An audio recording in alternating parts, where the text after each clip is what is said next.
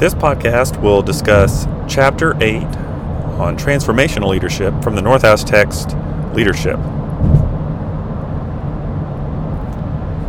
Brief overview. This podcast will proceed like the others. We'll do a brief overview of what is transformational leadership, talk about the process, talk a little bit about the additive effects of including transformational leadership on top of transactional leadership, and then we'll also talk about specifically how it works, how it's applied, some of the strengths and weaknesses of this approach.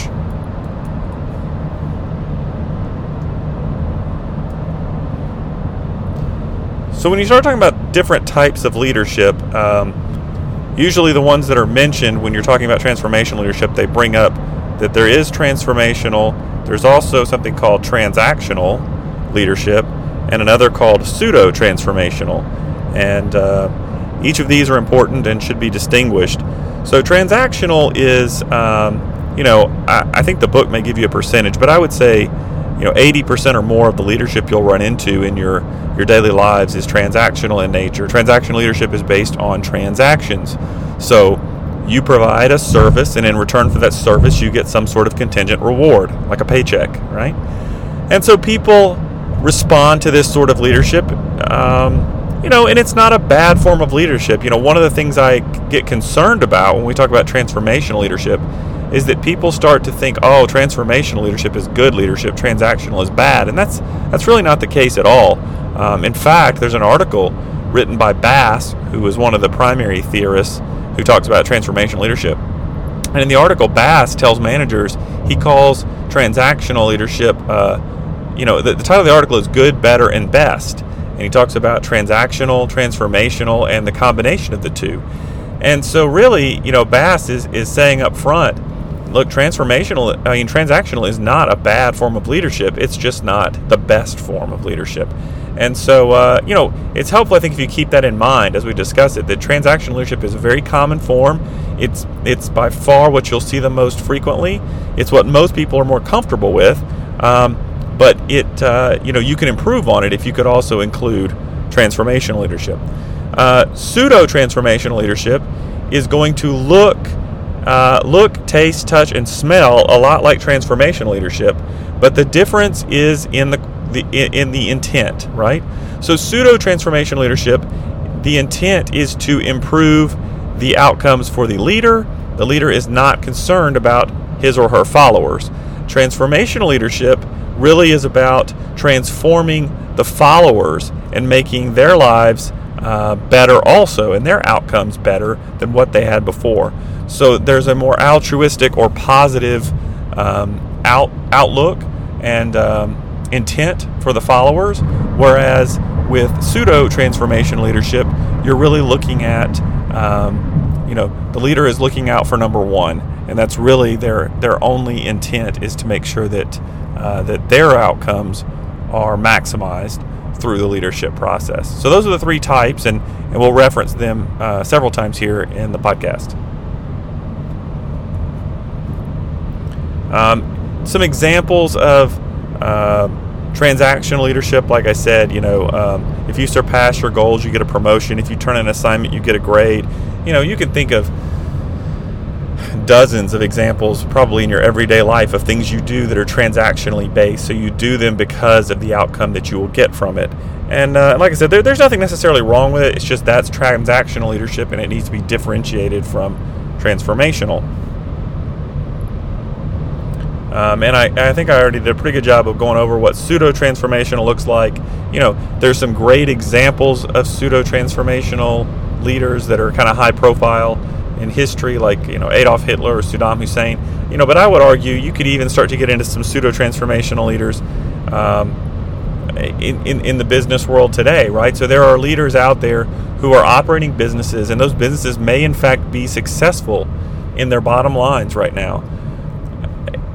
And the leader may be charismatic, and they may be high profile, but they may not be really interested in the best interests of their followers. And so in that regard, maybe they're not truly transformational. Maybe pseudo-transformational would be a better descriptor.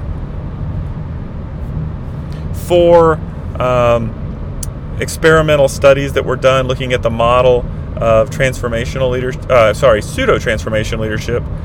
What are some of the qualities we tend to see in these pseudo-transformational leaders? As I said, they're self-serving. They tend to be unwilling to encourage independent thought among their followers. They want the followers to think the way they think. They typically do not display a lot of caring for others, and they typically use inspiration as more of a means for manipulation to get the followers to do what they want them to do. On the transformational side of the spectrum, the positive side, let's look at the good side here.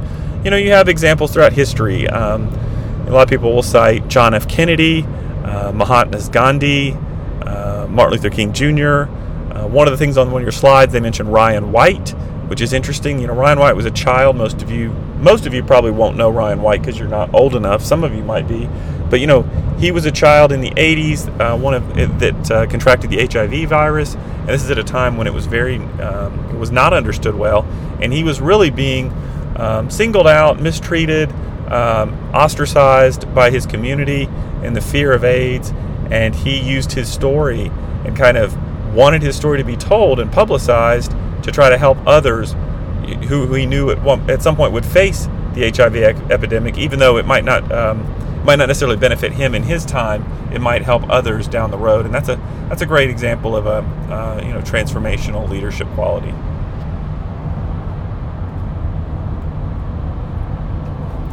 Now, when you start talking about transformational leadership, the word that will be brought up a lot is charisma. And there have been some theories that predated transformational leadership. Before that term was introduced, people oftentimes talk about charismatic leadership. So technically speaking, charismatic leadership and transformational leadership are not the same thing. However, they are very strongly linked. And later on, when you'll see Bass define transformational leadership, he includes charisma as one of the qualities that's necessary to be a transformational leader. So Bass would say that charisma is a necessary but not sufficient condition in order to be transformational. You must have charisma. Early on, though, the theories were called like the charismatic leadership theory, and it really focused more on the personality aspects of leaders who are almost superhuman, who people want to emulate, those sorts of things. So you'll see those theories early on, and then eventually you'll see that transform, no pun intended, into the transformational leaderships that will come later.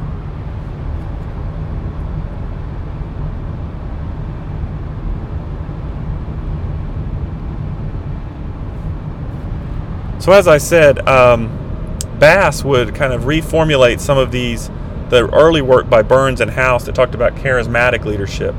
And Bass would focus more attention on the followers instead of just on the leader's needs, and suggested that transformational leadership could apply to outcomes that were not positive. So Bass was one of the first ones who recognized this idea of what would become pseudo-transformational leadership, that being transformational could result in some bad outcomes, not just positives. And that's one of the things I think is really important. When you see leaders like Adolf Hitler, probably not many of you have probably gone back and watched speeches from Adolf Hitler, but he's actually extremely charismatic, and the people in the audience when he's speaking become highly emotionally involved and very inspired by his words. And that's a great example of charismatic leadership for negative outcomes, right?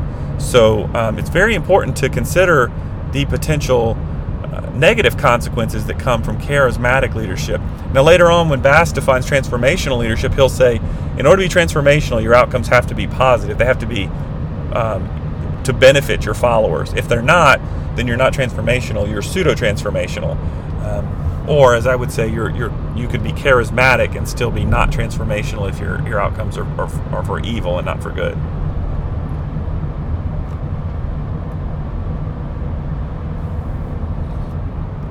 This part of the podcast, I want to give a little attention to the idea of transactional leadership and how transformational can be used in addition to transactional and actually come up with even better leadership outcomes. There have been some studies done that show that work outcomes actually improve the most when you have both transactional leadership and transformational leadership. Now on the graph, you'll see, if you're looking at the slides at this time, there's 3 types listed: laissez-faire leadership, transactional leadership, and transformational leadership. Laissez-faire leadership is really no leadership at all. This is hands-off. Maybe you've had this boss. This is the boss who never engages in anything, takes no responsibility, never gives any direction, just basically abdicates all authority altogether. That's laissez-faire leadership, and it is the worst, not surprisingly, form of leadership, because it really is the absence of leadership. Transactional leadership can be positive, as I mentioned, and there are two types of, or two manifestations of transactional leadership.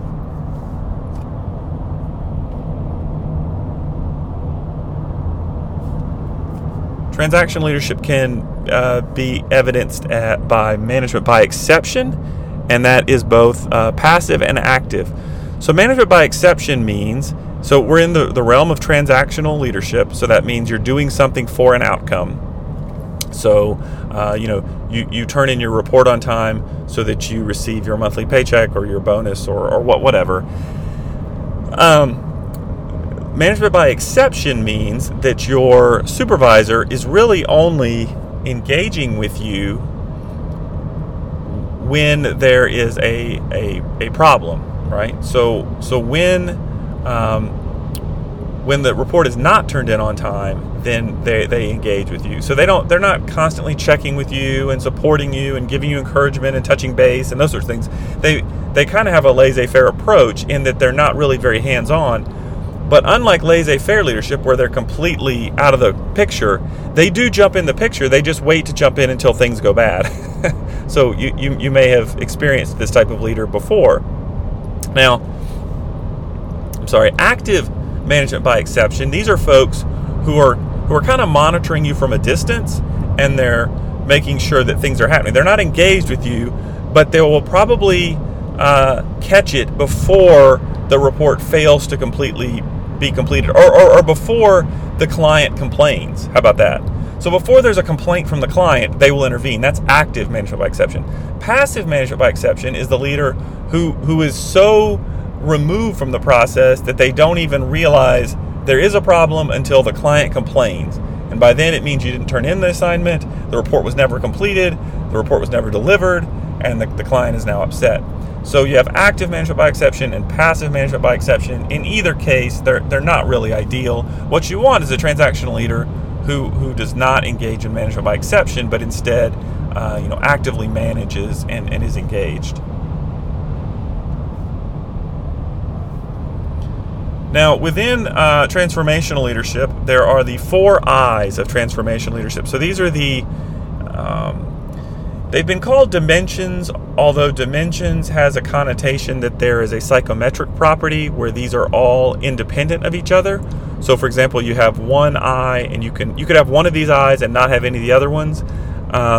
There's some discussion still in the research about whether that's the case.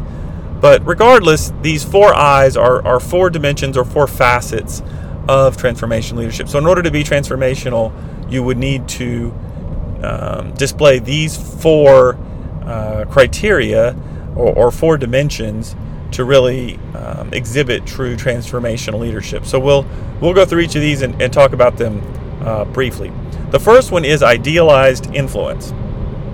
Idealized influence is basically the reality that if you are a transformational leader, you are probably serving in the role model capacity. So people are looking to you for how to behave and how to act. You should be employing high moral standards and ethical standards, and you are making others want to follow you in your vision because they're idealizing. They want to be like you. They want to be associated with you. So that's the idealized influence component, this modeling component. Inspirational motivation. This is one that probably gets, maybe the most play of all the transformational qualities. Inspirational motivation. Transformational leadership is, above all else, it is emotional. People do not choose to follow transformational leaders because of logic and reason. Those things are important, and it's not to say that transformational leaders need to be illogical or irrational. But the reason why people buy in and the reason why people invest their time and their energy and their efforts and their passion behind someone who's transformational is because of the emotions that are evoked. Their speeches, their talks, their one-on-ones tend to make people emotionally invested. People want to achieve things greater than they can achieve by themselves. They want to work for the greater good. They're inspired to do great things. And leaders, Steve Jobs is a good example of this. I think Steve, in many ways, was very hard to work for, very demanding, and not well liked in some instances, but always inspirational. People always came away from meetings with him believing they could do more and wanting to do more than what they ever thought they could do alone. And that's the quality of a transformational leader, and it's based on this inspirational motivation. Next is intellectual stimulation. Transformational leaders typically stimulate the intellect, the cognitive side of their followers. Their followers, they encourage their followers to be creative and innovative, to dream big, to come up with new ideas that no one has thought of before, to try new things, to develop new approaches. They support their efforts to risk take and to be innovative, and if it means failure, so be it. But failure is necessary if you're going to innovate. So that is the intellectual stimulation component. It makes their followers think and think differently than they've thought before. And then lastly, individualized consideration.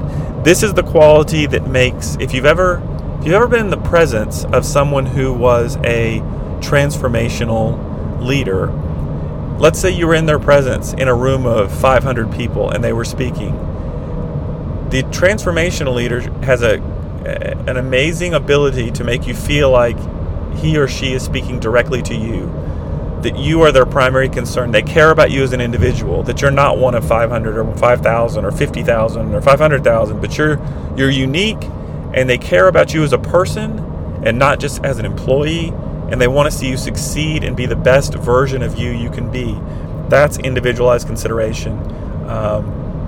It is consideration behaviors. It is caring for and supporting people and helping them feel that you want to see them grow and develop.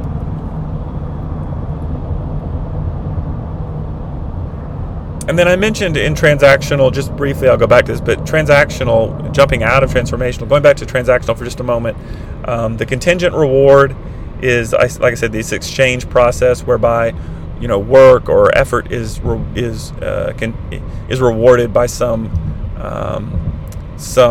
external reward system, right? Some contingent reward. And then I also mentioned managed by exception, the two forms, active and passive.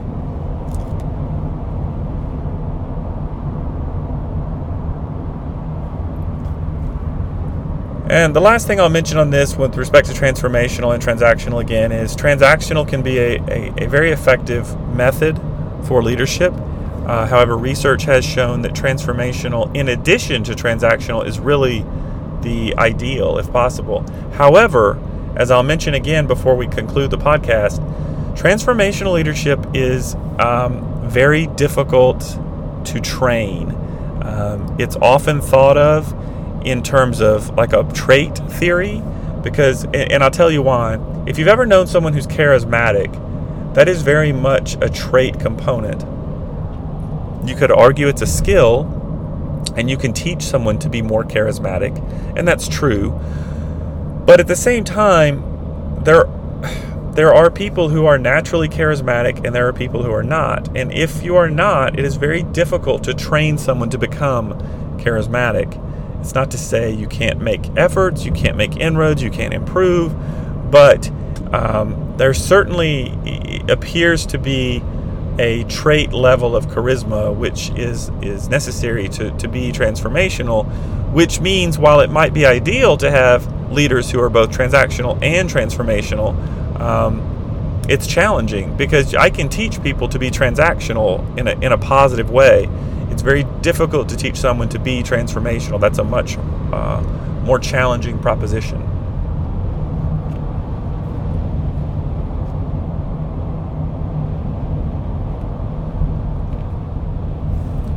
There are a few more slides in the deck, if you're looking, that talk about some different applications of transformational leadership. You'll want to take a look at those and make sure and reference them in the text. I'm not going to cover them during this podcast.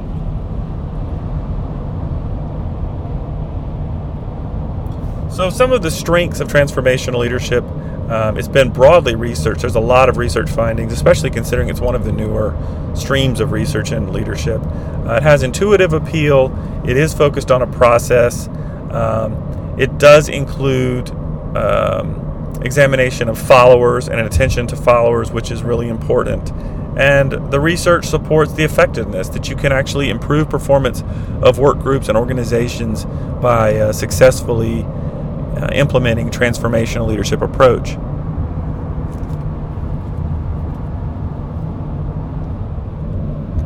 Some of the downsides to transformational leadership, it does tend to lack some conceptual clarity, as I mentioned earlier. It's difficult to navigate, what are the different dimensions of transformational leadership? How is it different from charisma? How is it the same? So there's some confusion, I think, sometimes around the topic. And like I said, there's a few other things down here. It suffers from heroic leadership bias, and that is we tend to focus on these great men and women and the trait theory and the idea that you're born to be a leader, which we're trying to get away from. So it definitely kind of reverts back to some of that and the potential for abuse.